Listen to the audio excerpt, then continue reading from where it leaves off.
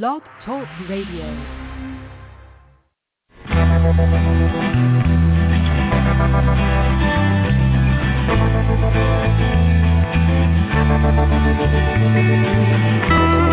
Stroll through the pictures,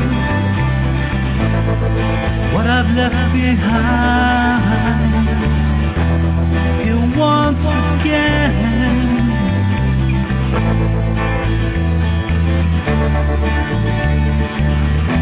I'm locked up in memories, they all intertwine. The memories in my mind. I know tomorrow,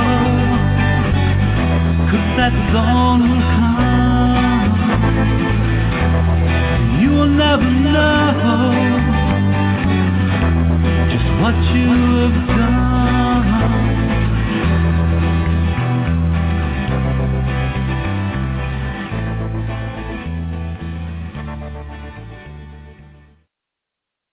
Well, good evening. My name is Penelope Bennett, and I'm from Bellevue, Washington. I'm here with Dr. Nancy Brown. We are both members of NAASCA, and we wish to welcome you to the Stop Child Abuse Now talk radio show, which is sponsored by NAASCA, which stands for the National Association of Adult Survivors of Child Abuse. Tonight is Monday, September 11th, 2023. And before I kick off the show, I want to take a moment of silence to recognize those who lost their lives on September 11th, 2001.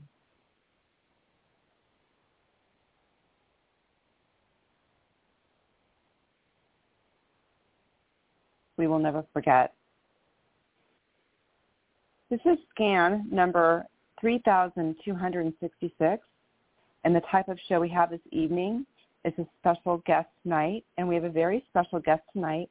Her name is Brandy Olson from San Francisco, and I will tell you a little bit more about Brandy from the information she provided us before the show. But before that, I wanted to talk to you a little bit about NAASCA and NAASCA's mission, because as you know, NAASCA is all about child abuse trauma, prevention, intervention, and recovery. Our mission statement is that we have a single purpose at NAASCA. It's to address issues related to childhood abuse and trauma, including sexual assault, violent or physical abuse, emotional traumas, and neglect. And we do so with only two goals. The first goal, educating the public, especially as related to helping society get over its taboo of discussing childhood sexual abuse, showing child abuse to be a pandemic, worldwide problem that affects everyone. The second goal of offering hope and healing through many different paths, providing services to adult survivors of child abuse, and information for anyone interested and the many issues involving prevention, intervention, and recovery. So Nancy and I welcome you to join our show tonight by calling in to be a member of our panel. You do not need to have any experience, just a curiosity and willingness to participate. And it's very simple. You just call the number, area code 646-595-2118. Again, that number is area code 646-595-2118. We have a back line into the studio, and Dr. Nancy will greet you on our back line and then welcome you into the show. You'll be muted. But as a panel member, you'll have an opportunity. I break several times during the show. We break to allow the panel members to ask a question of our special guest, anything related to our special guest story and testimony. This is her night, and so we do like to limit our conversation and questions to her story. So without further ado, let me tell you a little bit more about our special guest. As I mentioned, her name is Brandy Olson. Brandy, I hope I'm pronouncing her last name correctly. She's from San Francisco, the San Francisco area in California. She is a child abuse survivor whose traumatic experiences began as an infant. Placed in foster care at 3, she spent 16 years in and out of multiple counties, placements, homes, and levels of sexual, physical, emotional, and verbal abuse. To quote Brandy, I started questioning the story of my life and the validity of the allegations and claims I have been told and read about in the few reports I had gathered from my past life, she says. 10 months paying for background checks, calling state agencies, local agencies, county agencies, and filing 3 different police reports. And she says, I had to step away at the beginning of the year due to emotional exhaustion and distress, lack of support or advocacy, disappointment at the very sketchy approach law enforcement took in the few counties I filed reports in. She continues, I decided to open some emails from my prior year's research about my childhood. She had forgotten that she was emailed digital copies of photos she had been given to given to an investigative journalist who ended up being unable or unwilling to help. When she zoomed in on the images, she found some disturbing evidence of a traumatic event that affected multiple individuals, adults, children, and a dog.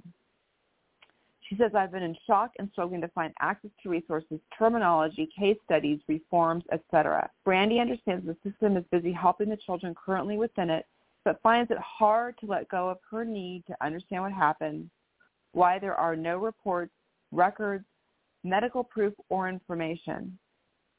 This is something I didn't know about my life or myself until just last month, she says. She feels lost and needs support, direction, and guidance. Well, I'm so glad that Brandy is on our show this evening, and this is a place where you will find all of those, all 3, support, direction, and guidance from your NAASCA family. You are now a member of the NAASCA family. You are now a member of NAASCA. There is no paperwork. There's no initiation. It is once you express interest, you are in, and we call ourselves a NAASCA family. So you will be very well supported, Brandy. And I just to let you know, besides my co-host, Dr. Nancy, we have Gloria, who's called in to support you on the panel, and Philip. So without further ado, Brandy, I'm going to unmute your line and welcome. Sorry, now I'm in tears. Thanks, guys. Oh. Thank you for saying that. Let me tell you something. Of course. Now, first of all, I'll prompt Dr. Nancy and I will prompt you with some questions. This is very relaxed. And by the way, the first time I did my own show on NAASCA, I was shaking in my boots. So you sound very calm. I was so nervous. So I think it helps I haven't listened to anything of you guys yet. So yeah, I kind of jumped into this. Good. Good. And we do understand. And so I will just prompt you with some questions. I like to go chronologically through life because it Can I correct one thing? It kind of was important to me to correct. Sure. I just want to say that it was 3 days old. It was very important that you guys understand that it was 3 days old that I began my time in the foster care system. 3 days old. Thank you. Thank you for Thank that. You. That is, you're welcome. That is beyond. That is newborn, not even infant. That is newborn. Yeah, it's important to me. The story is Well, thank you. Correct. Thank you for making that correction and bringing that to our attention, because that is a very important part of your story. I do want to let you know too that I'll prompt you with some questions. We'll go along chronologically, but you're totally in control of this. It's a relaxed discussion. The 90 minutes go by super fast, believe it or not. And anything you don't feel comfortable talking about, or you don't want to answer questions, or you don't want to talk, you are totally in control. If you need to take a break, you need to take a minute, that is perfectly fine. So this is your show. There are no rules, at all. So you are in control. I just wanted to let you know that you have all of your choices available to you. Of course. Thank you. But with that being said, and by the way, I'm also a Bay Area-born California girl. I was actually born in Stanford, California, born and raised in Menlo Park, and then lived in San Francisco before I moved up to Seattle, Washington. So I'm familiar with the area in which you are from, and a lot of those counties which you might name. So you're in my old stomping grounds. Nice. So then you could have some understanding of you would know some of the politics and the way our Bay Area works at times. Oh yeah, yes I do. Yes I do. So let's start. I was born in Redding, up in Shasta County, so I was actually not from there. but I was born in Redding, northern Shasta. It's funny because I don't remember anything obviously at that time, but one of my favorite memories ever in my life was a time I spent on Shasta, Lake Shasta. Just the whole day was just amazing. So it's funny because it's a little ironic, serendipitous in a negative way, but yeah.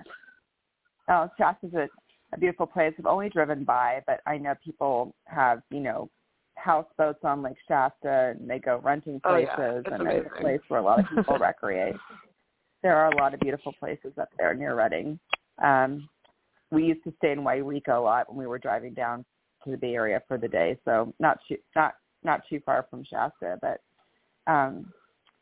so you were born, and if you wouldn't mind just telling us a little bit, at 3 days you were put into foster care. But can you tell us a little bit about your birth parents? It's kind of funny because I could tell you that I have it's funny that I try to, Bill Murray is the person I spoke to before I came on today, and I was trying to explain to him, I have the story that I've read my entire childhood that I snuck away from my foster adopt parents at the time. They had this file that I found, and it was the ooh la la, you're not supposed to go in there and look in that file with the liquor cabinet and the medicines and all of this stuff you're not supposed to get into as a 11 and 12-year-old child who doesn't go into the places you're not supposed to go.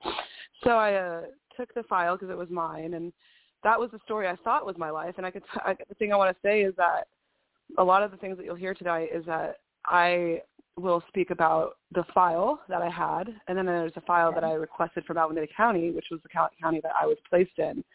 Even though I was born in Redding, I was born to my mother's name is Sabrina, and she was 15 years old, and she was a runaway from Alameda County. She was born of married parents that were going through a divorce at the time, and she was this middle child of three girls, and the oldest girl was a punk rock in San Francisco, runaway, kind of 17, 18, just didn't want to deal with her parents and all that, and the middle child was my mother.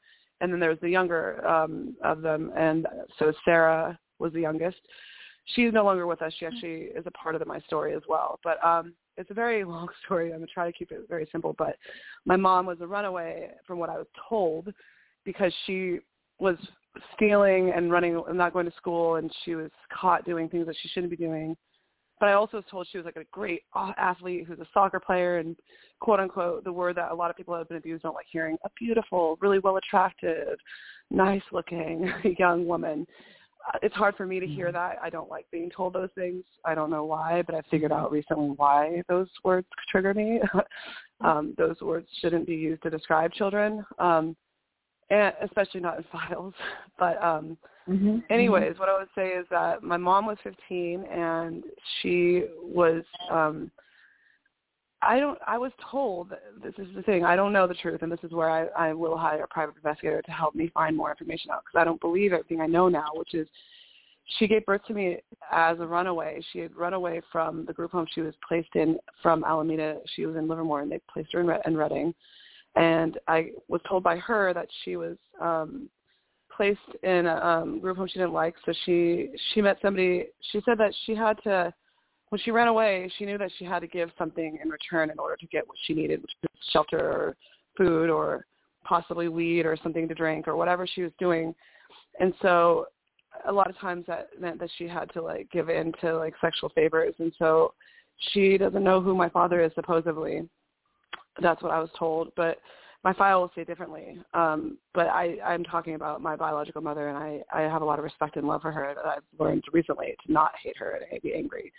That's a long story. But anyways, she was 15, and she got pregnant, and I was told by her that the woman I actually ended up being in a foster home with, her name, I don't want to name her actually right now, but she's a foster mom that's well known in Redding, and I guess I was placed, my mother, who is also a state ward, was running away, and she was matched up in this house that had older men that were much older than these teen moms.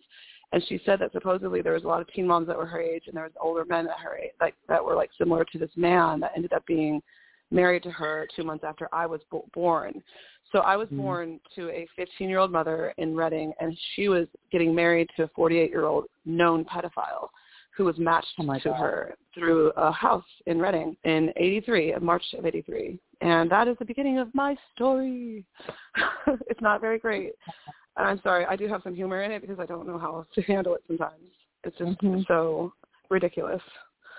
And I'm angry about it.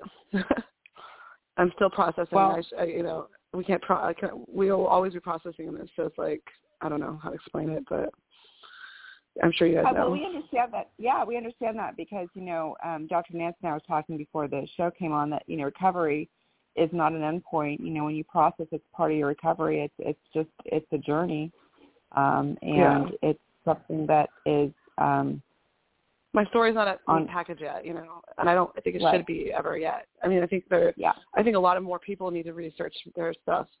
And I hope that I can motivate others to do it. I have actually kind of helped in my small way of looking into things. I've helped my community by not being embarrassed to talk about it and by communicating to people. Say, how are you doing?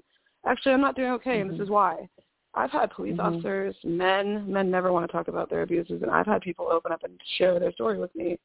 And I felt moved by it because I didn't realize that all you do sometimes is just open up and talk about it, and it helps others to be able to hear that it's okay to talk about it.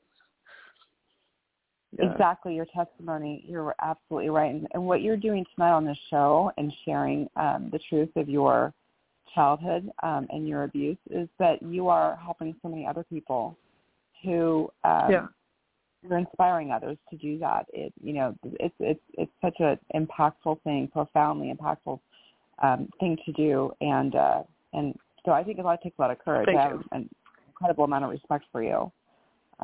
It's the thing that I feel the most passionate about in my life, if that makes any sense, and it's the thing I feel the least embarrassed about. And I don't think if I was in front of 1 million people, I think I'd be able to speak without quaver in my voice. That's how angry I am and how much it matters to me. That it doesn't I have no embarrassment of it. There's nothing embarrassed. I'm not ashamed or embarrassed. I feel like I do want to stand at the top of the mountains and scream this is not okay. Why is this being hidden? Why is everyone okay? Why is this continuing to just be shoved under a rug? We talk about people getting murdered and accidentally killed all the time, but sometimes murder happens for a reason, someone's angry about something. But what did the children do to deserve? And no one deserves any of the bad things that happen to them. Mm-hmm. But things that happen to children is just so much more evil in my mind. And I just feel like it doesn't make any sense that there's not more that's done for justice for us. And the survivors, it's really sad that I was born in a time that, because I was born in 83 before the Adoption Act of 97, I've learned a lot about law in the last year. And I had to.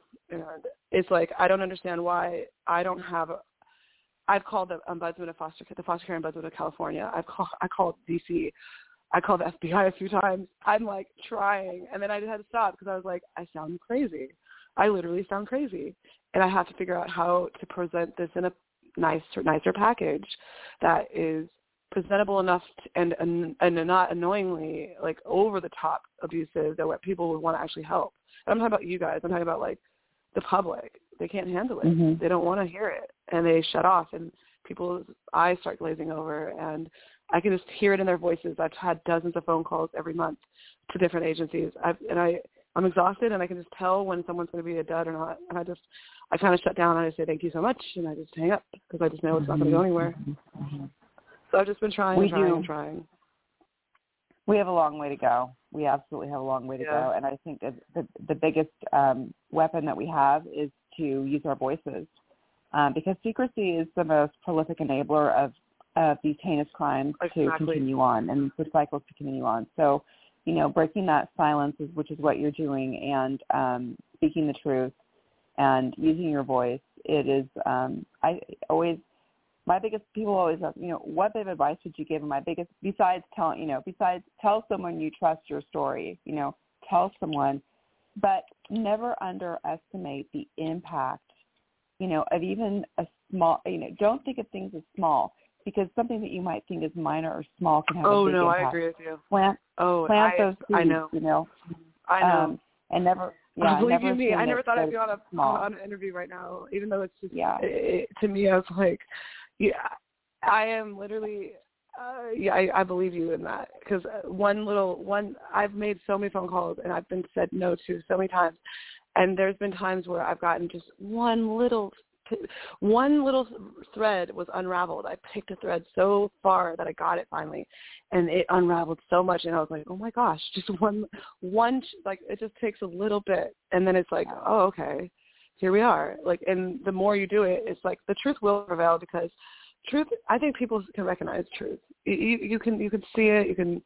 It's tangible in a sense, like, and that's what's happened to me when I've started realizing my truth in my life. I'm like, wow, finally things started making more sense in why I was the way I am, and why do I feel, and even some of the scars I have, and the way I've been, and some of the triggers I have. It makes me forgive myself more, and I'm not such a like anomaly, or I have the scarlet letter of whatever. We don't have an A, but what is it? What scarlet letter do we wear as foster kids in this society?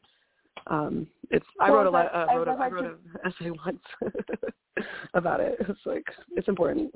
Sorry, go ahead. Oh no. As I read your biography that you provided us with, that is one thing that resonated with me, and this has come up too, is that sometimes we won't have all the answers, and a lot of times our memories are repressed, and then they start coming forward. We don't remember, and then something will spark a memory to be pushed forward. But I think we discussed that having the information and seeking out the information and getting the answers, it doesn't change the past. It doesn't change what happened, but it does help to put those together. And I do think that it helps to have self-compassion, just to know the truth. We want answers. No, we want to know. You know what else it does? Yeah. It burns a trail for the other people, because you know what? If I'm the first person up this mountain, this little mountain here in San Francisco Bay Area, and I'm going to burn a hole through Marin County. Yes, if anybody from Marin County is listening, I'm happy, because I swear to you, I do not care. But I will tell you that there are, like how there's like undeveloped land, there are undiscovered atrocities and undiscovered connections of disgusting uses of power and control, and the lack of internet or reporting back in the 80s and 90s. But guess what? If I don't care if it takes me the whole entire life of my life to get some kind of path going, and the path is that I will find a way that someone that goes through what I go through, I don't care if they're older than me or younger than me, if they want to call me or talk to me, I can at least help them, and I could put together a way that every path, every time I make that phone call, there's going to be another person calls behind me, or maybe the reason why I have such a good response to the people that are nice to me, because they've already had a call lifeline. But the more calls that are made like ours, is the easier it's going to be for someone like us to go through this and not have to go through so much to get answers, and not have to feel this way that I feel. And that's what I feel passionate about. And I never thought, I was always selfish, and I never really wanted to empathize with others that went through what I went through. But it's actually really, really, really healing. And I hate this. I didn't want to feel that way. I felt like the Grinch. I'm like, no, I don't want to share this with anybody. I just want to be grumpy and sad in my own way. But it does feel good to help others. And I have, and I will, and I want to. And it will help me as well. And it's hard to say that. It's a weird feeling to trust others, but I want to. Well, you're doing it tonight because, as you know, our shows are archived. Your scan number is 3266, as I mentioned. We've done over 4,000 shows within NAASCA. And what's really wonderful is those that are not live streaming in right now, we have, as you know, NAASCA is an international organization, and we have an international presence. And so we have so many members all over the world that will go back and listen to these shows, and it helps them. It helps them in their own recovery. It helps. So not only, are you helping people in real time right now, but this archived show will be helping others all over the world for a very long time to come. So, you're putting it out there, and I commend you for that. And so what you just discussed is this is the platform. I'm so glad you came on NAASCA because you are doing it.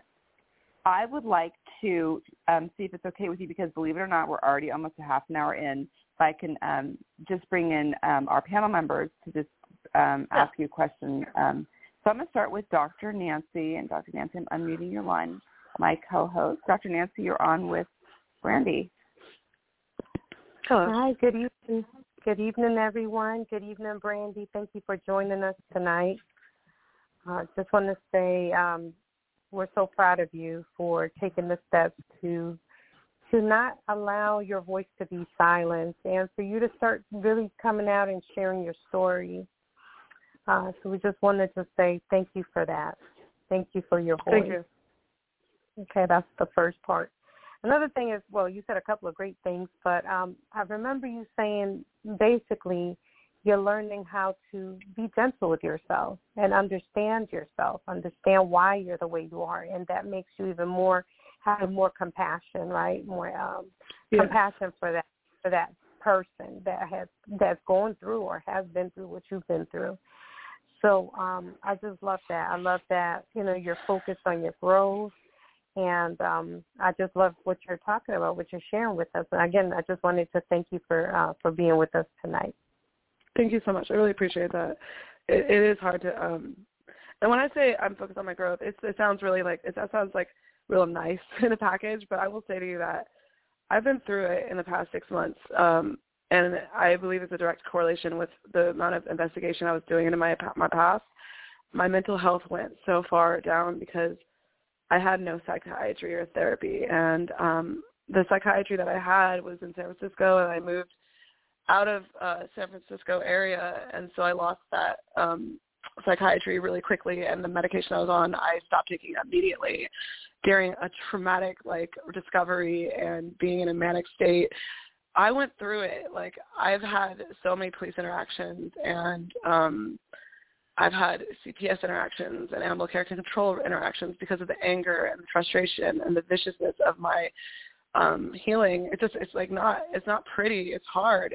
It's really, really, really rough. And the place where I found peace was to accept that I was going through something and that I had to really just come to terms with it and look in the mirror literally and say I need help. I need to understand that. Look, I thought I was strong enough to do this on my own, and I had to put it that's what I meant when I put it. I literally put every single thing in the box. I deleted interviews that probably would have been helpful for me. I deleted things that were probably helpful for my case. I literally had to change my everything on my phone and just delete everything, every research I had. But luckily, I didn't throw away the paperwork. So everything I all the interviews I wrote down, I put them in my box, and I had it put away. But it's I think that maybe a month ago I wouldn't have been able to have this interview, but luckily I got into subsidy housing and I'm not working right now. I was in a car accident last year, which kind of was a serendipitous, again, not used in the right way, but I mean, it was great that I got in a car accident because it gave me the opportunity to get MRIs and scans of my body that helped me correlate with some past traumas that I am talking about that happened to me that I just discovered. So long story short, I'm still in the very prequel of even finding healing. I'm just new into psychiatry right now with a new person and very mild medication to help with my anxiety and frustrations. And then I'm waiting for a therapist because I have a tall request, which is I need someone who is an expert in trauma therapy and complex trauma, which I never even knew existed until 2 months ago, and someone who knows about the Stockholm Syndrome, and someone who is willing to write letters to court or stand up with me and fight with my battle and not hide behind the bureaucracy of a lot of these nonprofits that are there to help us but can't help us. So what is the point of it? I don't know. I'm done with I'm done. That's all. Are you guys there still? Yeah. Hello? Well, oh, sorry. Yes. It's okay. Yes. Well, thank you, Dr. Nancy. And I think all interaction is really, really good because it helps you to, talk about your story and your experience. I'm going to bring on Gloria. And Gloria, I am unmuting your line, and you are on with Brandy. Thank you for calling in. Hi, Brandy. I got to tell Gloria. you, my name is Lori. It's Lori Purcell. Lori. Hi, Lori. Sorry, Lori. I am so glad to hear that you've done so much work already, that you want to, find it all out to put your puzzle pieces together, because that's what everybody does. If they don't know themselves, they look for who are they, and that's normal. And you have got issues since 3 days after you were born, so you've got a lifetime of all kinds of abuses, all kinds of people who just kind of threw you around. You have no foundation, and when you're a kid, you need a foundation to grow normally. You don't develop it. You go to school and you learn how to socialize. You get yourself information, and then you're supposed to come home to a loving family, but that's not what you had. So you're very aware of what's going on with you. There are going to be some answers you're not going to be able to find the answer to, some questions, because either people just didn't file it or people just aren't around anymore. So don't let that discourage you. That's going to be kind of normal, too, as you fish for things people don't want to go back into, and it's their record. So it takes patience. And then you just have to accept who you are now. You know, you're going to get this vision. You're going to find out the unique came with at a certain point. They're just going to come to you. It's hard for me to – it's not about there's a part of me right now that's really, really angry at the certain – there's a couple of individuals that are still functioning normal people that are, like, working in the environment of the court system, doing things they shouldn't be doing. That's my fire under my tail right now is to, like, I want those people out of their office, what they're doing. I don't think it's vindictive probably, and I'm angry still. And it is about my healing. It is, but it's still about getting those people away from others that could be harmed by their choices and what they're doing and their selfishness. And I'm not afraid to say that. You don't like it. Yeah, you say what you don't like, and I'm telling you, I see a fighter in you beyond what you see. I think you're going to make tremendous progress because you have sort of like a hyperactivity kind of thing. You want something so bad and you want it done now. Oh, yeah. I didn't know a new file. You know, it's funny you say that because there's a file I received from Alameda, and I have to tell you the story about Alameda County. They weren't going to give it to me, and they couldn't. I called them every week, twice a week. They knew my name at the end of this all.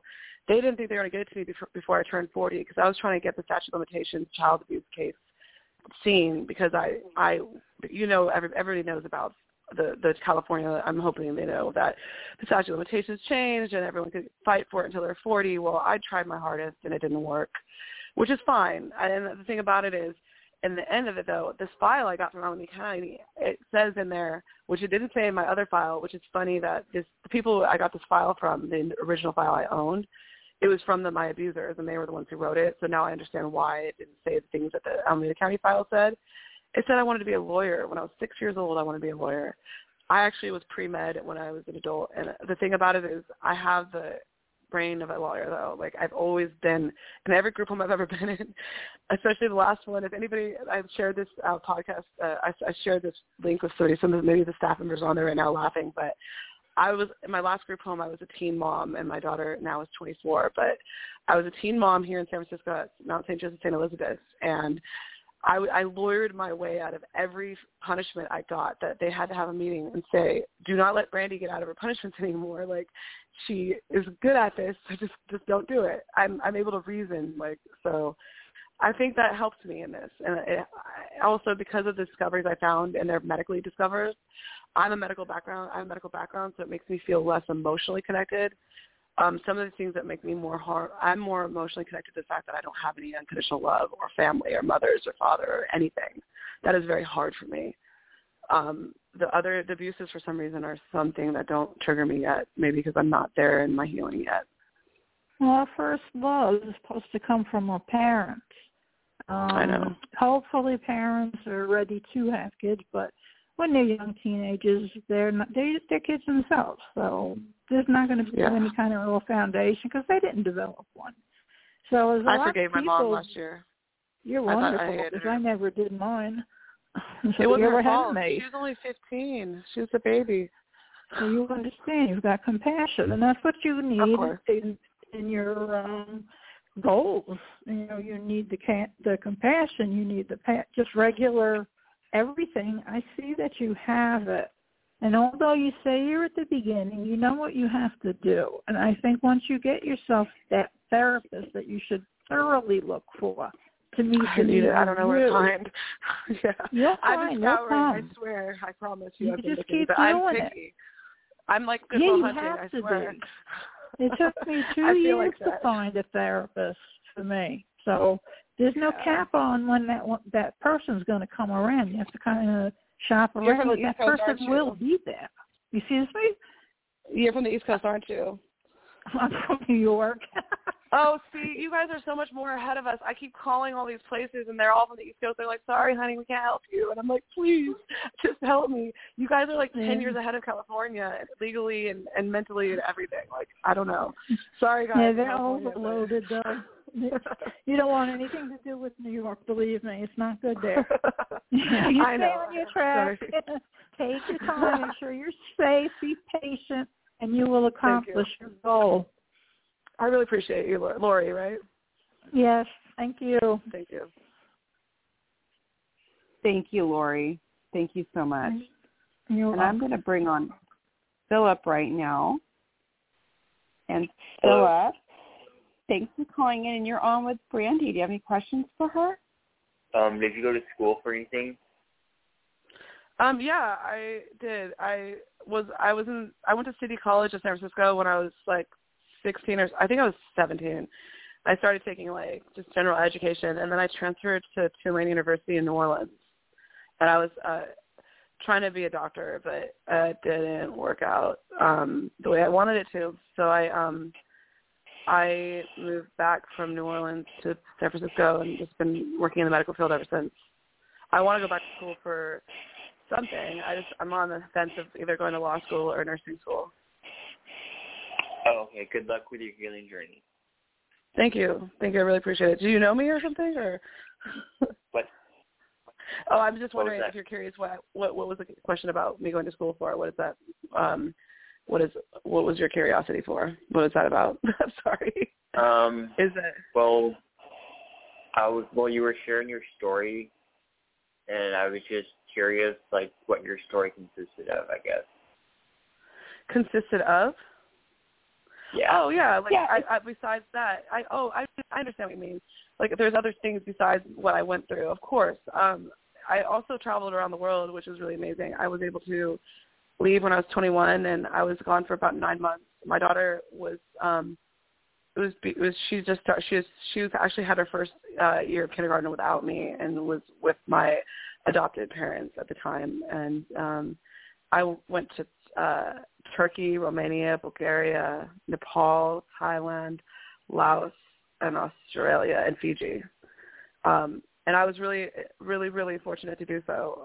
And I'm really grateful for my experience doing that. I was able to hike in the Annapurnas. It's one of my favorite things to do is backpack.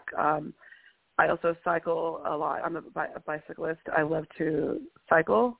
I used to ride my bike from, I did like 100th century, like I would do 100-mile rides, and I rode my bike from San Francisco to Los Angeles on the AIDS ride. And I love to backpack, so I've done Hetch Hetchy a few times. I'm really into basketball. I had my daughter when I was 15. I'm also now a grandmother. My daughter just had a baby. She's 6 months old. He's a boy, Jalen, and I have a son who's 10. So, but I tell everybody that I'm Brandy, and I'm also a mother, and I'm also a survivor. Like everything I am, I don't like being labeled as one thing. I just am who I am, and I've been through so much, but I've also had a great experiences, and I'm happy for what I've been through in that sense. Does the exercise help with your journey, your recovery? 100%, yes. I think that the reason why I've had such a hard time the last year is because my car accident in August, it caused some pain in my my legs and my neck that really debilitated my ability to work and function in the gym and go running and swimming and stuff. So it's been I've never had any physical ailments that were that in the forefront of my life to where it causes me. Now I realize why I never like to sit down or lay down recently. It's because it hurts to get up and down from that. So it's yes, long story short, the exercise has helped my mental health 100%. I know that when I was exercising, it's funny you ask that, because when I was at City College, I would literally take I would start my day with yoga, then I would be in my math class, then I would go do track, and then I would be in my English class. Then I would literally take like 3 PE classes and then like three regular classes. So like I could have been like a PE major at that point. I love physical education, and I love learning how to move my body, and it helps my mental state a lot because you're focusing on breathing. And breathing, as we know, mindfulness and yoga and meditation all help in mental health. If you don't know, now you know. Look it up. Sorry. I'm sorry. One more question. Yeah, go ahead. Do you do any volunteer work? I have in the past. I do not now because I don't know how to start. I have a hard time with self-worth and like feeling like I get nervous about what I have to offer and what I don't know how to. I haven't really developed a sense of who I am and how to like what to offer the world, and also learning boundaries and like not being codependent and not. I get scared around like people because I'm easily influenced, and I'm learning. I really want to like. I guess like what I've been dealing with in the last year is like building a foundation of myself, and I want to be able to volunteer, but that means that I want to volunteer with like correct boundaries and proper like sense of self, and I want my mental health to be in a place where I don't overstep my boundaries and overstimulate my life by taking on too much, or also like overdoing it to somebody that needs more boundaries and be over pushing it. And I haven't learned that enough yet. I think therapy is important for me to have before I start volunteering. I did volunteering more like with I volunteered in the neuroscience lab at UCSF for a year, like doing like neurogenesis type stuff, studying mice brains and stuff. Oh, okay. Yeah, sorry, I kind of struggle with boundaries with other people. Say that again? I kind of struggle with boundaries with other people. Yeah, it's hard. Like, in which way do you feel like you struggle? I'm aggressive, and like I'm kind of aggressive. I could be very aggressive. It's not appropriate to be angry when you're driving and someone like it's not even. In some days, I'm really not aggressive, and that's why I'm recognizing that there's a mental health deficit in my cognition and my ability to really like differentiate like threats and stress. And I'm realizing, okay, why is my fight or flight going off when someone cut me off? Or why is my fight or flight going off when I'm being called a bitch in line? Excuse my language, I'm not supposed to cuss online, but it's one of those things like I had to accept that I have to always be aware of myself at this point in my life if I want to change and be better. And I want to change and be better because I hate feeling ostracized in the community, and I feel ostracized in the community because of the way that my emotional regulation is not of a normal human that hasn't been through trauma. And I think that if you don't work on that, then it cuts yourself short of getting to know yourself and being able to be truly loving to your own self, because you're going to always feel like bad about it. It's hard not to feel bad about having bad interactions with the public or bad interactions with your colleagues or with your classmates. You know, does that help you at all, what I'm saying? Or it's like, it's important. Yeah, it is. I'm sorry. It's a lot. Do you ever get jealous of other people's ability to cope and be productive? 100%, yes, all the time, too much. I have worked on that better lately. I actually have I was really jealous actually of like women in general, and like a weird like thing about like looks are getting attention, and that finally went away when I realized that I accepted myself for who I am and what I look like, and my love for myself helped me get over that. And so I believe that if I learn to love myself more and I work on those skills that other people have, because I don't know what they struggle with. Everyone has something they're struggling with. I'm like, no one has a perfect life. And although they might seem like they have their stuff together in that sense, they might have a deficit somewhere else. And so I don't feel envious any longer. I actually find it challenging to go up to someone I feel like usually would feel envious and ask them, how do you do it? Like, you're so good at it. Like, I do that to my partner, to my family members, to my friends. I never even saw it before, but recently I've been more open to it. And I'll say to them, I really like how you do this. How do you, where'd you learn that skill? Because I didn't have a parent to teach it to me. And so if you see something that you're jealous of somebody, challenge your jealousy to say, hold on, back up. That person didn't do anything wrong to you. There's jealousy is kind of a negative feeling. Maybe you could think about I envy, you look up to, and then you could say, hey, I really love your energy and how you do this. How can I do that? Even someone you barely know. It's a good way to learn how to do communication with people in public too. What's a good way to do practice communication? Asking somebody how to do something that you like. Yeah, that you're envious of. If you're envious of something, a skill somebody has, rather than being envious, try to teach yourself to ask that person how they obtain that skill, or look that skill up yourself and then see what it is that takes that. Or I've started to just look things up on YouTube, and there's a lot of great self-help on YouTube with people that are actually doctors that will talk about a certain subject that's really bothering you. I'm sure there's people talking about that, envy of others' skills, and then you could see it'll break down a lot of things for you. I just learned how to just fix myself through each little thing, and it sucks, but that's how we have to as people, and you don't have a therapist. If you have a will, there's a way. You know what I mean? And it seems like you do have a will because you're asking me that question, and we don't even know each other. And I really feel great that you asked me that. Thank you for trusting me to have an answer for you. All right. I hope you get better from your car wreck. You too. Thank you. I appreciate. You too. I hope you feel better with whatever you've been through in your life. All right. Thank you. Thank you, Phil. Great questions. It's been a great discussion. Thank you. So it's refreshing. It's really nice to be able to help somebody else.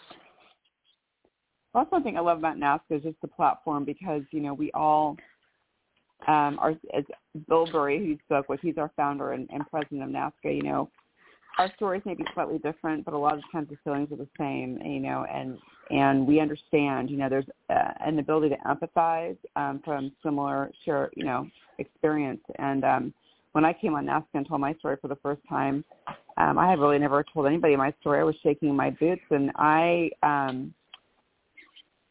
didn't realize how powerful it was to not feel alone anymore, because people understood. They understood exactly what I had gone through, and that was a first for me. And it's very powerful not to feel alone in your recovery journey, because a lot of times I wasn't alone in recovery, but I was alone in the abuse. And so that feeling of being alone was a familiar one. And so I felt like I came home when I found my NAASCA community, as strange as it sounds, because I could just be myself. You can be yourself, and you can talk about your experiences, and you are being met with those of us that understand, really, truly do understand. And, one thing that you had mentioned about, obviously not having parents, you were put into foster care at 3 days old. Your mother was 15 years old. And, Lori had also mentioned this as well, but, early childhood development, as you know, it's 0 to 3 are the most important years for that bonding and the development of esteem and that sense of security. And a lot of us were robbed of that because we were born into abuse, into maltreatment. Yeah. And for me, in terms of recovery, and I'm hearing this in what you're saying, is that for me, recovery was also learning to reparent myself. I had to raise myself. Mm-hmm. I had to figure out how to do that. That was the hardest thing. I had to figure out how to not only raise myself, but like you said, instead of being upset that I didn't know how to do something or was never given the opportunity, I just, learned that it's possible. These people that were exemplifying it showed me that it was possible for it to happen, and I could actually teach myself how to do that, that I wasn't pigeonholed into life as it was, but there were all, that's the hope and healing that we talk about in the mission statement, and I believe that you're saying that, and I just wanted to share with you, that's, to me, it's just part of recovery, is that we're learning how to raise ourselves, and we're learning how to nurture ourselves as these, past experiences and these memories like you said, you got some information from an MRI, I think it was, from an injury. I did, but I don't have anybody to read it. That's the problem. I don't have. Yeah. That's where I'm stuck at an impasse. Yes, an impasse. I have all this evidence, and I have all this drive, right? But I can only put so much energy. There's only 24 hours in a day, and I have other things that are exhausting to me. That's why I'm so livid and angry about it, because it's like there should be someone or some agency that's like, hey, oh my gosh, you're telling me this happened, and this happened while you were in the state system? We need to get on top of this right now. Where's the pathologist? Where's the doctor that's going to analyze me? Where's someone that's going to read? I need a radiologist that's able to read these MRIs and say, hey, you know what? I remember I could see a pattern of this incident or this trauma. I could see the scarring or whatever, but I can't get there. There's no footing. That's what I'm trying to chisel out of the mountain. I love mountains, so I'm going to say that a lot when I talk. It's like the footing. I will create a footing for the next person and for myself. I don't care. I'm not going to drop off this ledge. I am going to continue going, because it's that important to me that it should be. It's to me, if it feels, because I work in the medical field. I've been in the medical field for over 20 years.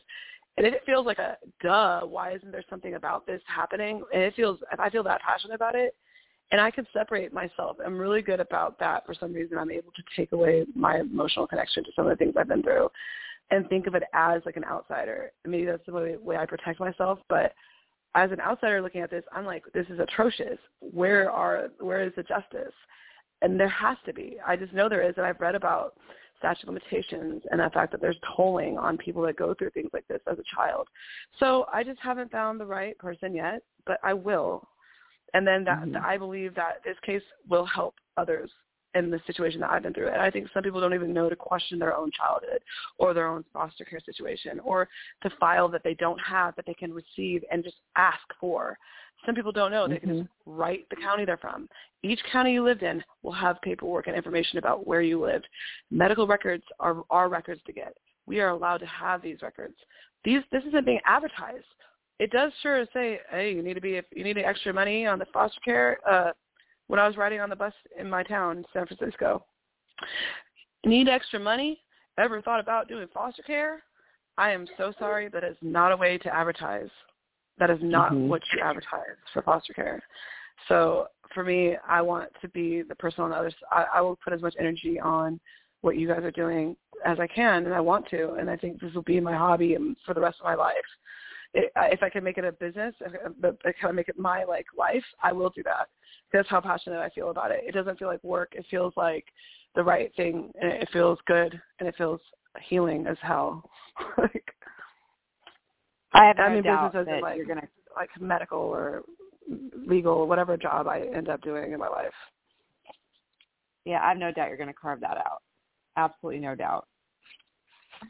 One of the things that I think you've been talking a lot about is timelines and patience and anger and being driven, and you're using your anger constructively. You're using your anger to get answers, get results, do the work, tackle the work, not give up on the work, and not get discouraged. That's a very constructive way to use anger, and I hear that a lot in your story. Thank you. And I think anger's not bad. I learned that. I didn't know anger's not a bad thing. Yeah. It's not a bad thing, and you're using it for good. So can you tell me what is your earliest memory in thought? What is your earliest memory? Going way back there. I mean, do you have memories of foster care placements as a child at all? Oh yeah. Yes, of course I do. I have really good memories. I compare myself to two different characters. Memento is one of them. The guy who I don't know if anybody's in the movie Memento, but he couldn't remember things, so he kept every little thing and kept notes.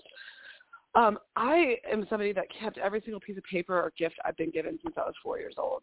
That's one way I remember things, and I remember things based on tactile touching and smell and things like that. So from a young age, and I think this is the difference between myself and others, is that we all do things differently. We all have different brains, and my brain is a record keeper.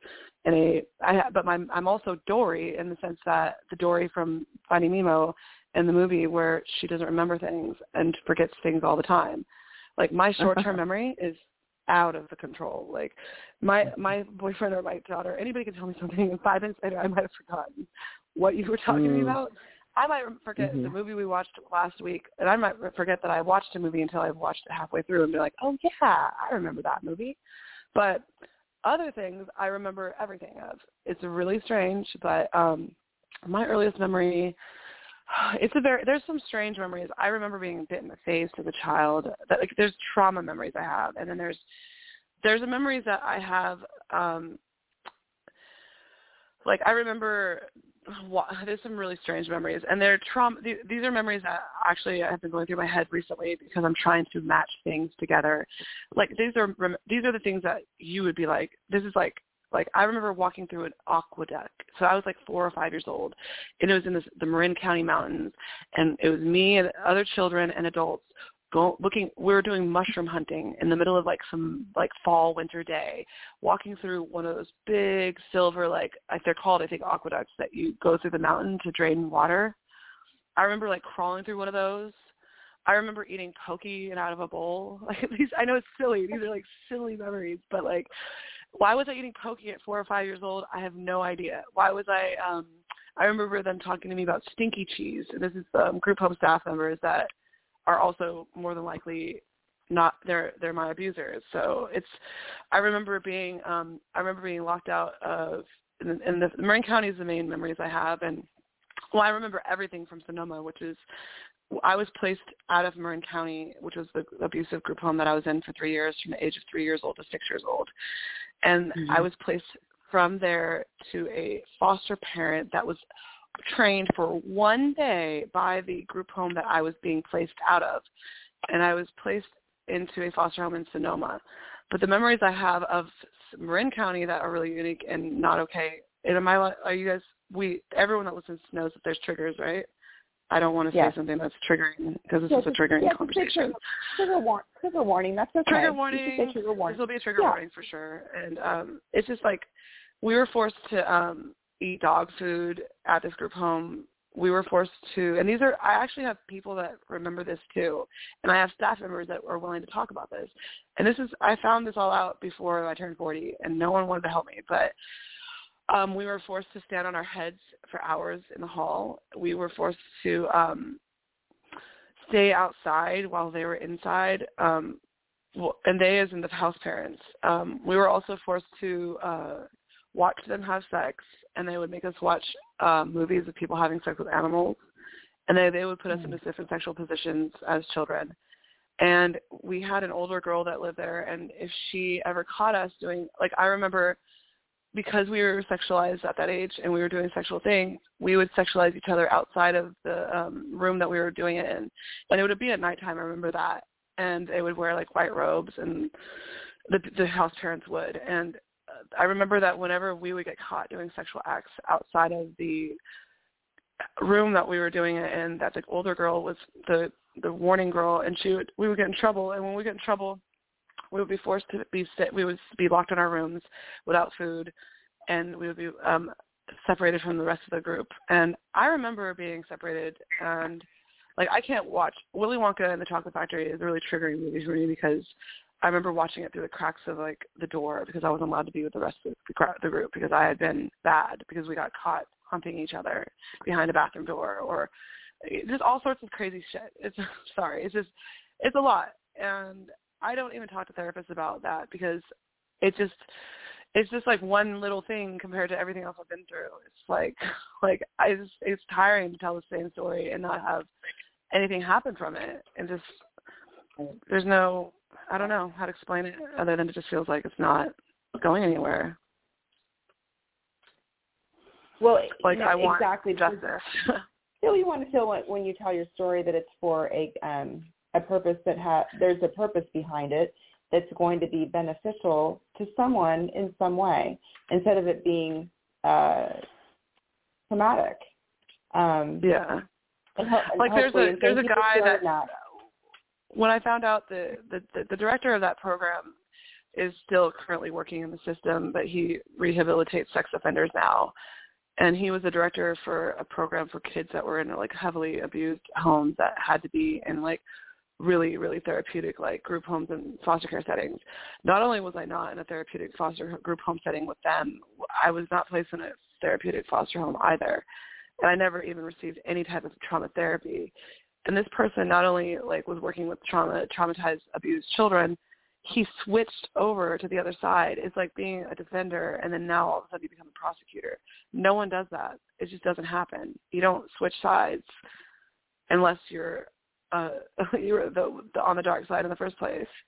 And that is like the fuel in my heart to like just I want to dismantle that person's like existence in the court system. I don't think they should be working in the court system anymore, and they are in the Bay Area, and I just think it's disgusting.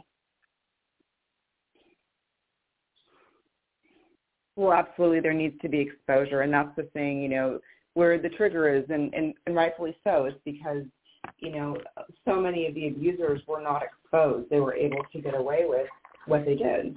And when it's in plain sight, you know, when it's someone who's in a public position, it should be, it's more, to me, it's so reprehensible. So the fact that you're calling them out on it, we need people like, we need you, you know, we need your voice and we need your work and we need your drive, because when you're on the receiving end of hearing something like this, it's common sense. It's absolutely atrocious. It's an injustice. And how come? And no one should be able to take a class if you're.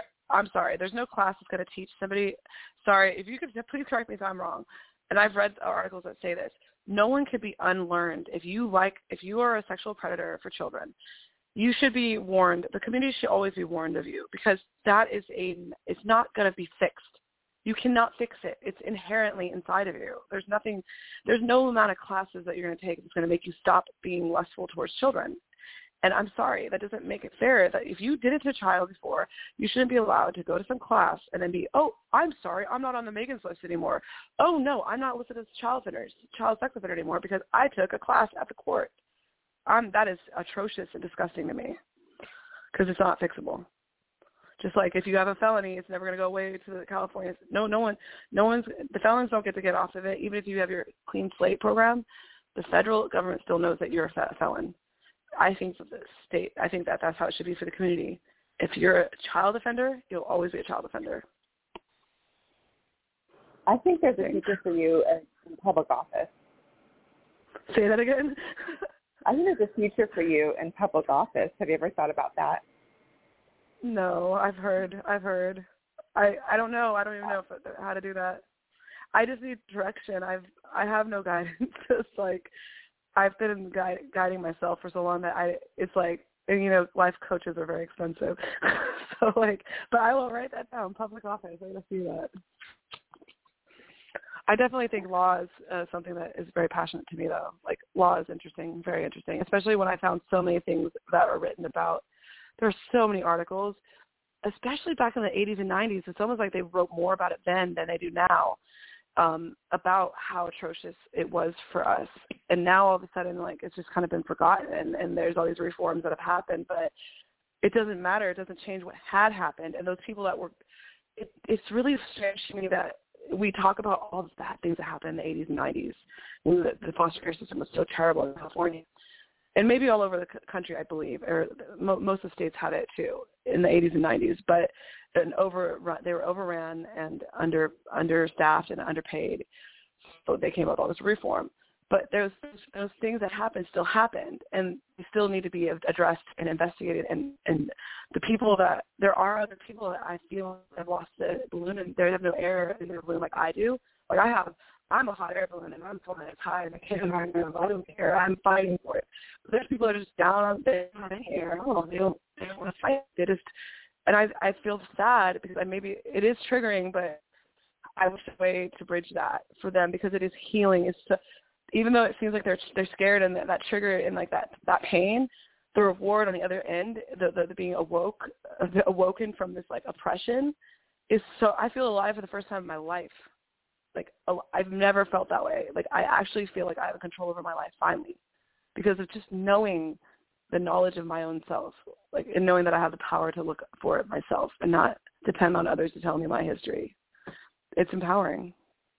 I don't think a lot of people know that because they're in oppressive relationships, or they're in oppressive addictions, or they're no longer here with us.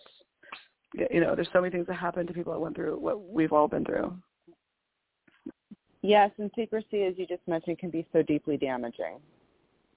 But you know, it's a suppression. We're keeping it inside. I mean, part of, you know, acknowledging these things and saying them out loud and bringing out the truth it's healing, because it's no longer inside. That's why it's so important to talk about it. Whether you talk about it publicly like you are right now, or with someone that you have can confide in.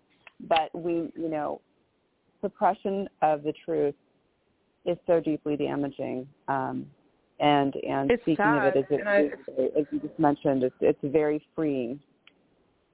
It is.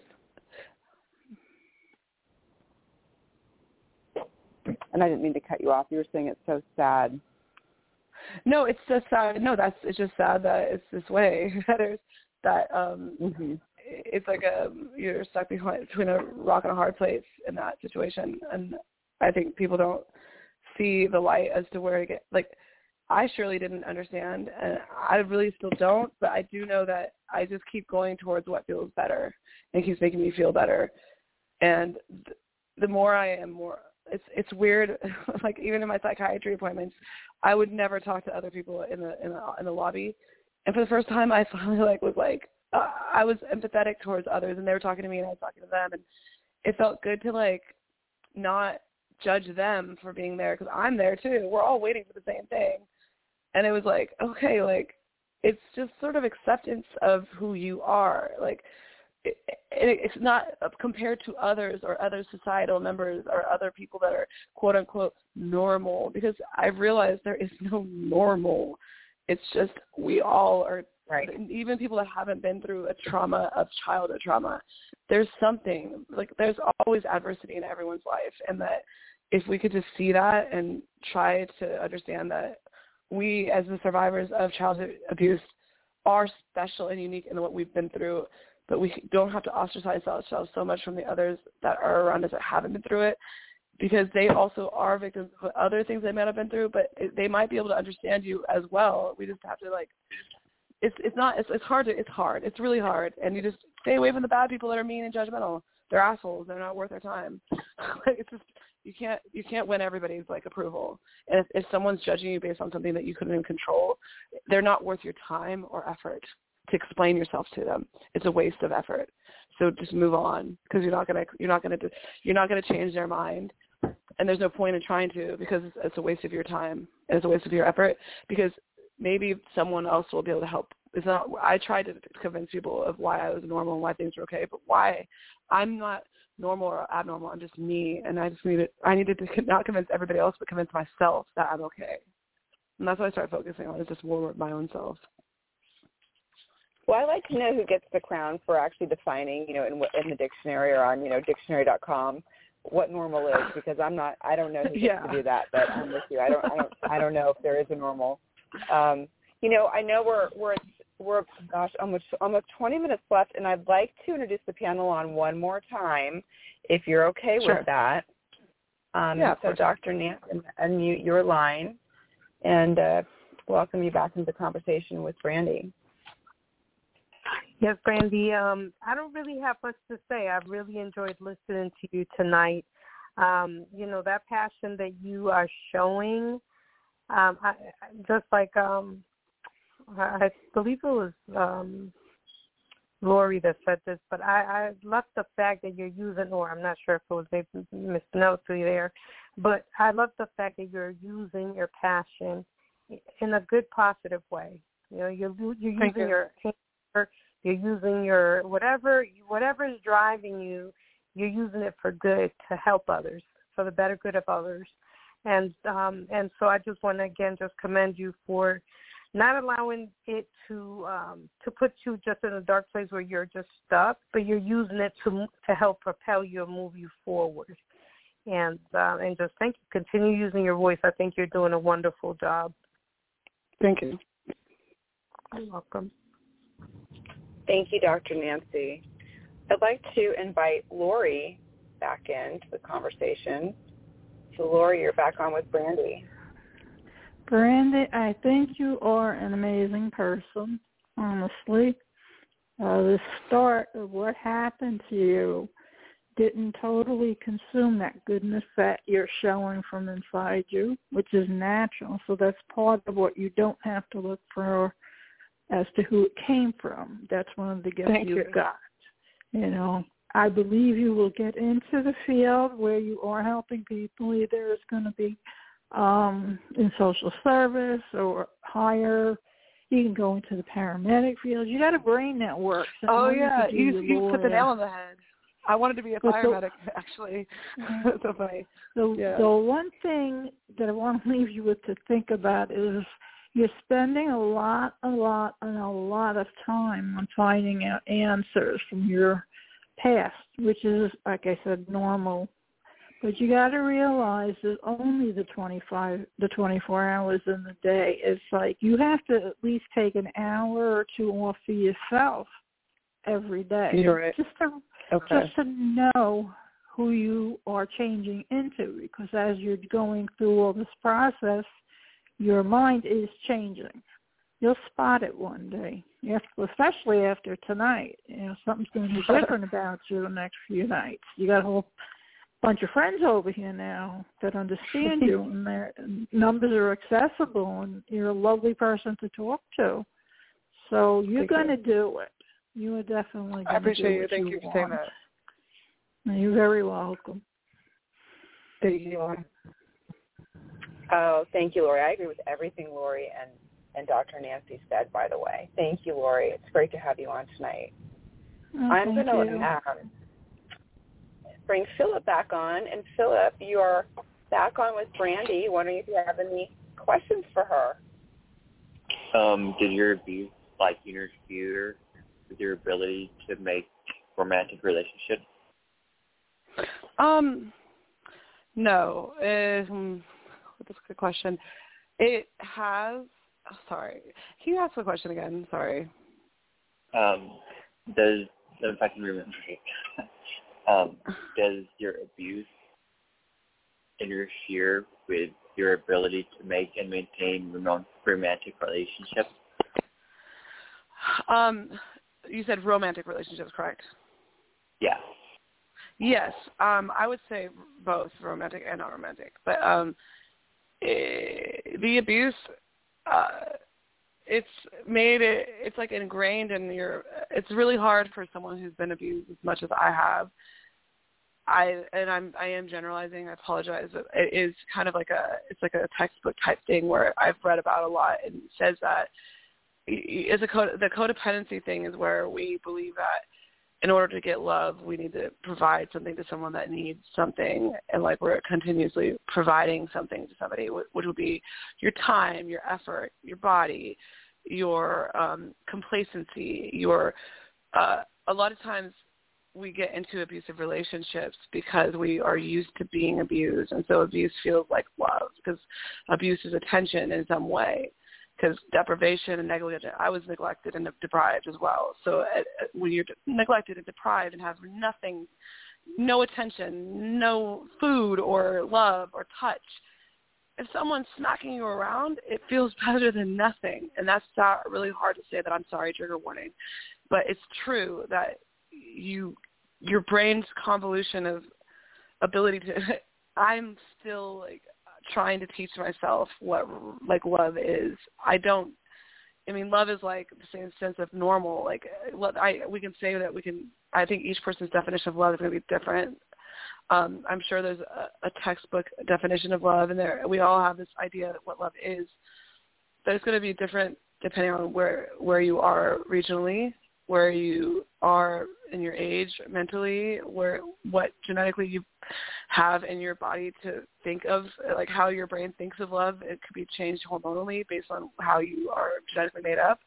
So like it's really hard. I know that generally speaking, abuse survivors are oftentimes in abusive relationships.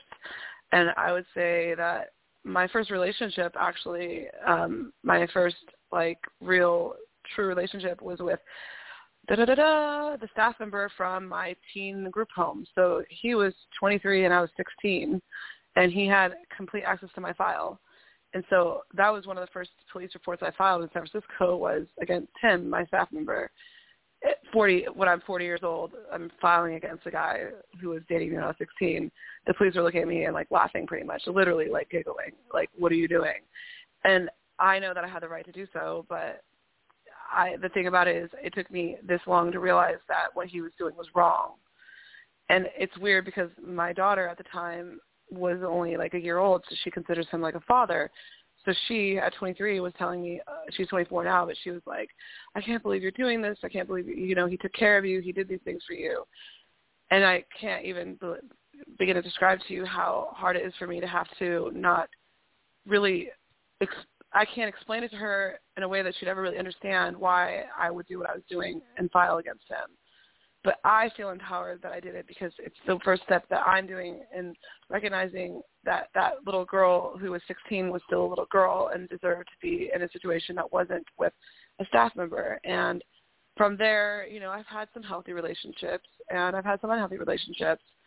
And I'd be grateful to say, and I've cheated on people before, and I've not cheated on people before, and I've been cheated on. And I've had some, I think that all in all, though, I'm a pretty damn great partner, but I have a lot of emotional issues, and I come with a lot of baggage. But I make up for it in the compassion and empathy and love that I can show and shower my partners with. And I love to, cuddle and snuggle and touch because of the lack of touch I've had. And I think I found others, my best partners have been those who need that touch and love and cuddling as well, which is just as important as a sexual intimacy. And I crave them both the same, and I can be faithful to one partner. And some people that have been through things have a hard time getting close to just one partner because it's very vulnerable. And that promiscuity of being with multiple partners isn't to be judged. It's because it's difficult for them or it's something that they find to be normal. So there's no judgment in how people decide to be in their relationships, but we all deal with it differently, I think, as survivors. Okay. Well, thank you, Philip. That was a great question. And thank you, Brandy, for your, testimony on that.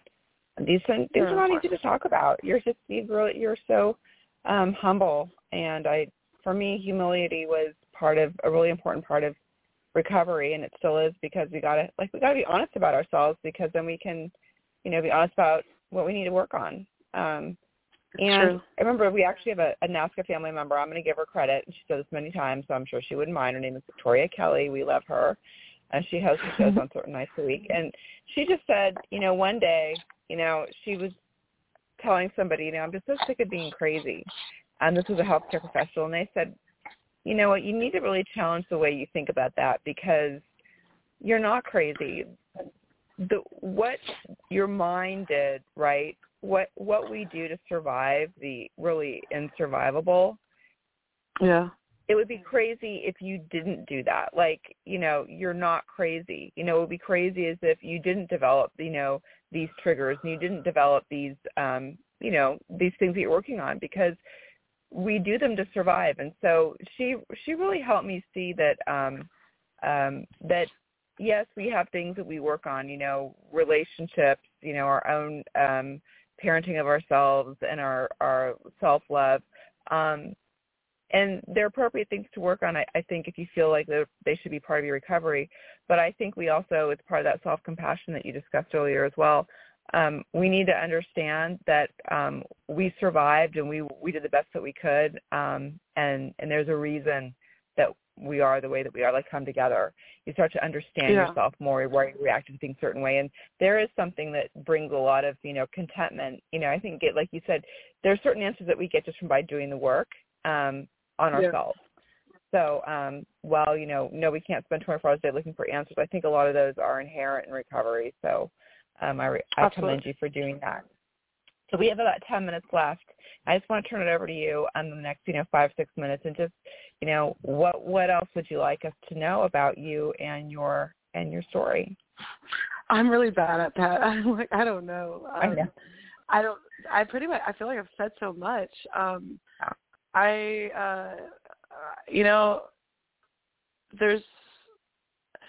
I'm just sort of in a holding pattern at this point in my life. I'm trying to, I think getting a therapist will be the first step in feeling a little bit less isolated.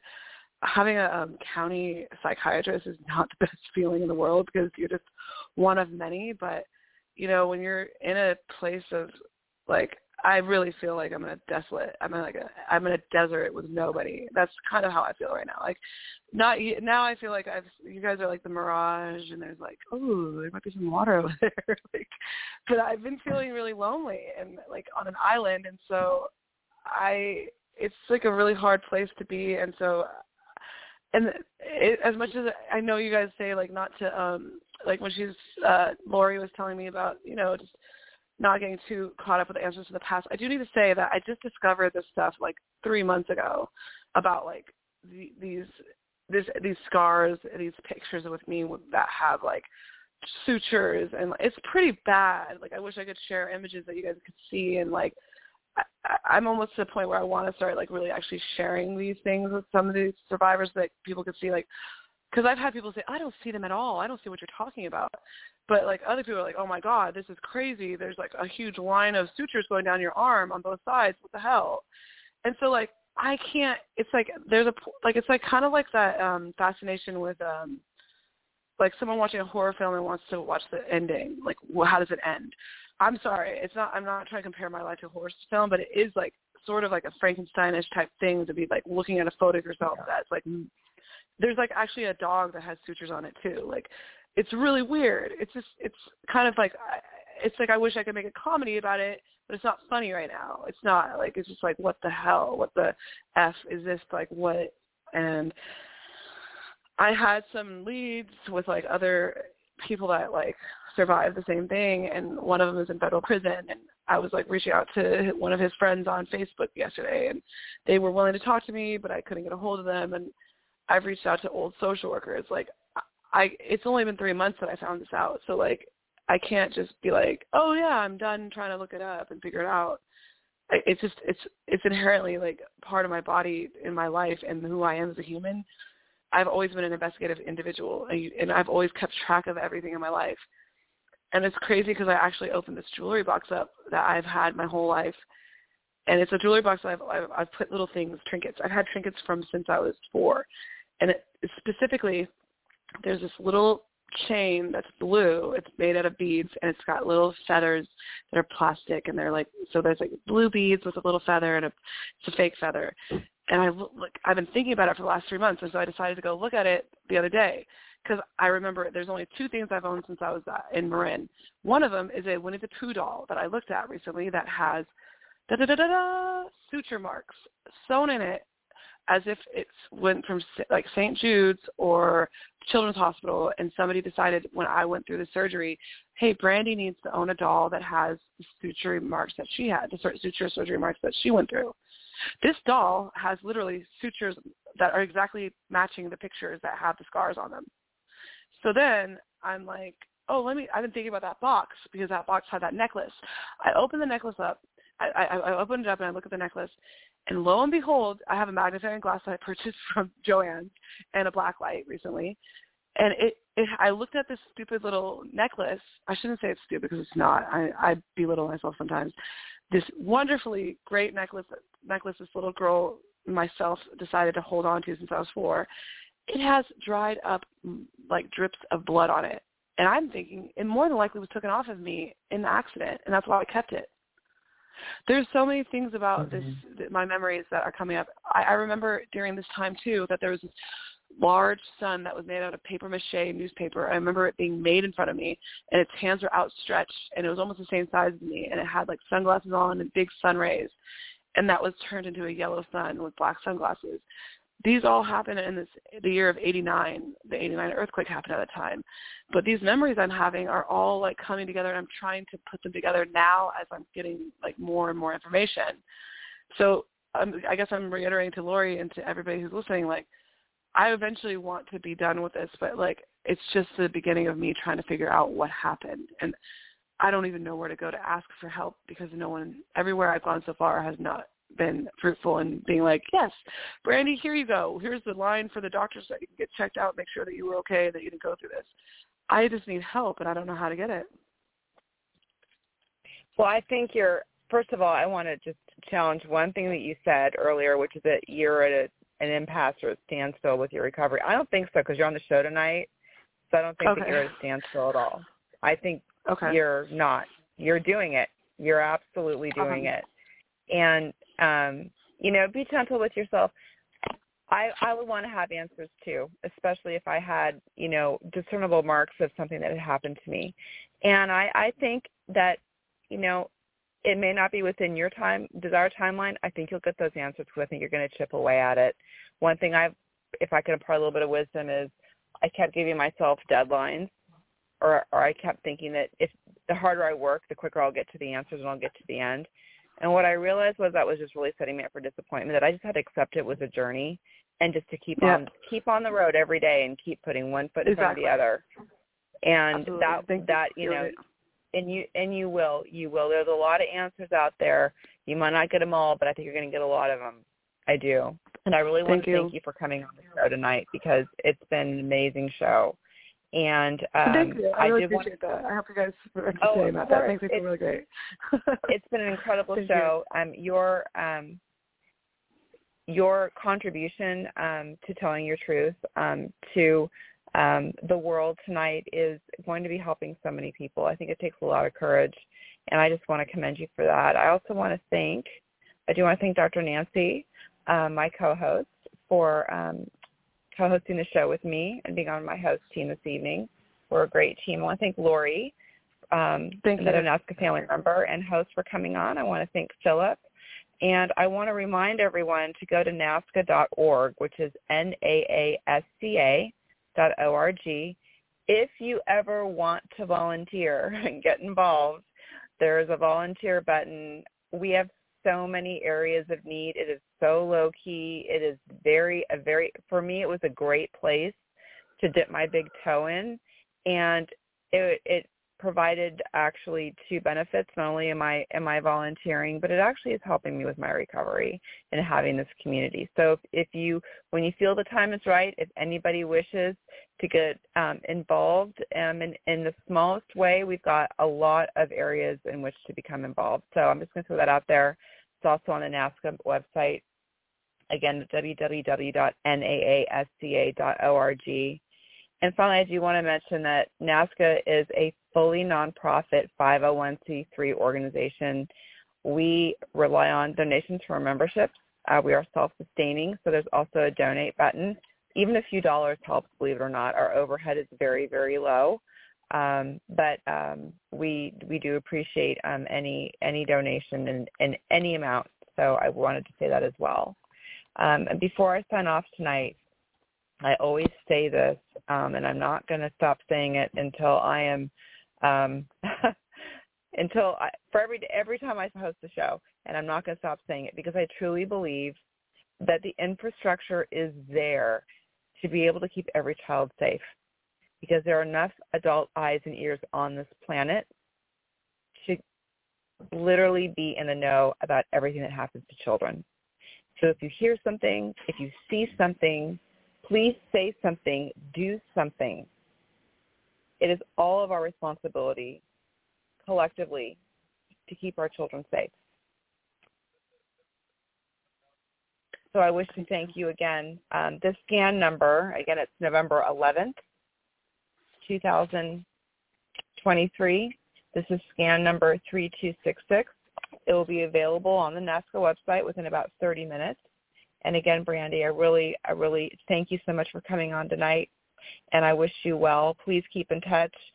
There's also a contact list on the NAASCA website, and we are all accessible by phone or by email. So thank you very, very much. And thank you all for being on, and I wish you a very good night. You too. Thank you so much. I'll know tomorrow, 'cause that's dawn will come. You are forgotten after all that you've done. I know tomorrow Blog Talk Radio. It is Ryan here, and I have a question for you. What do you do when you win? Like, are you a fist pumper, a woohooer, a hand clapper, a high fiver? I kind of like the high five, but if you want to hone in on those winning moves, check out Chumba Casino. At ChumbaCasino.com, choose from hundreds of social casino-style games for your chance to redeem serious cash prizes. There are new game releases weekly, plus free daily bonuses, so don't wait. Start having the most fun ever at ChumbaCasino.com. No purchase necessary. VGW. Void where prohibited by law. See terms and conditions. 18+.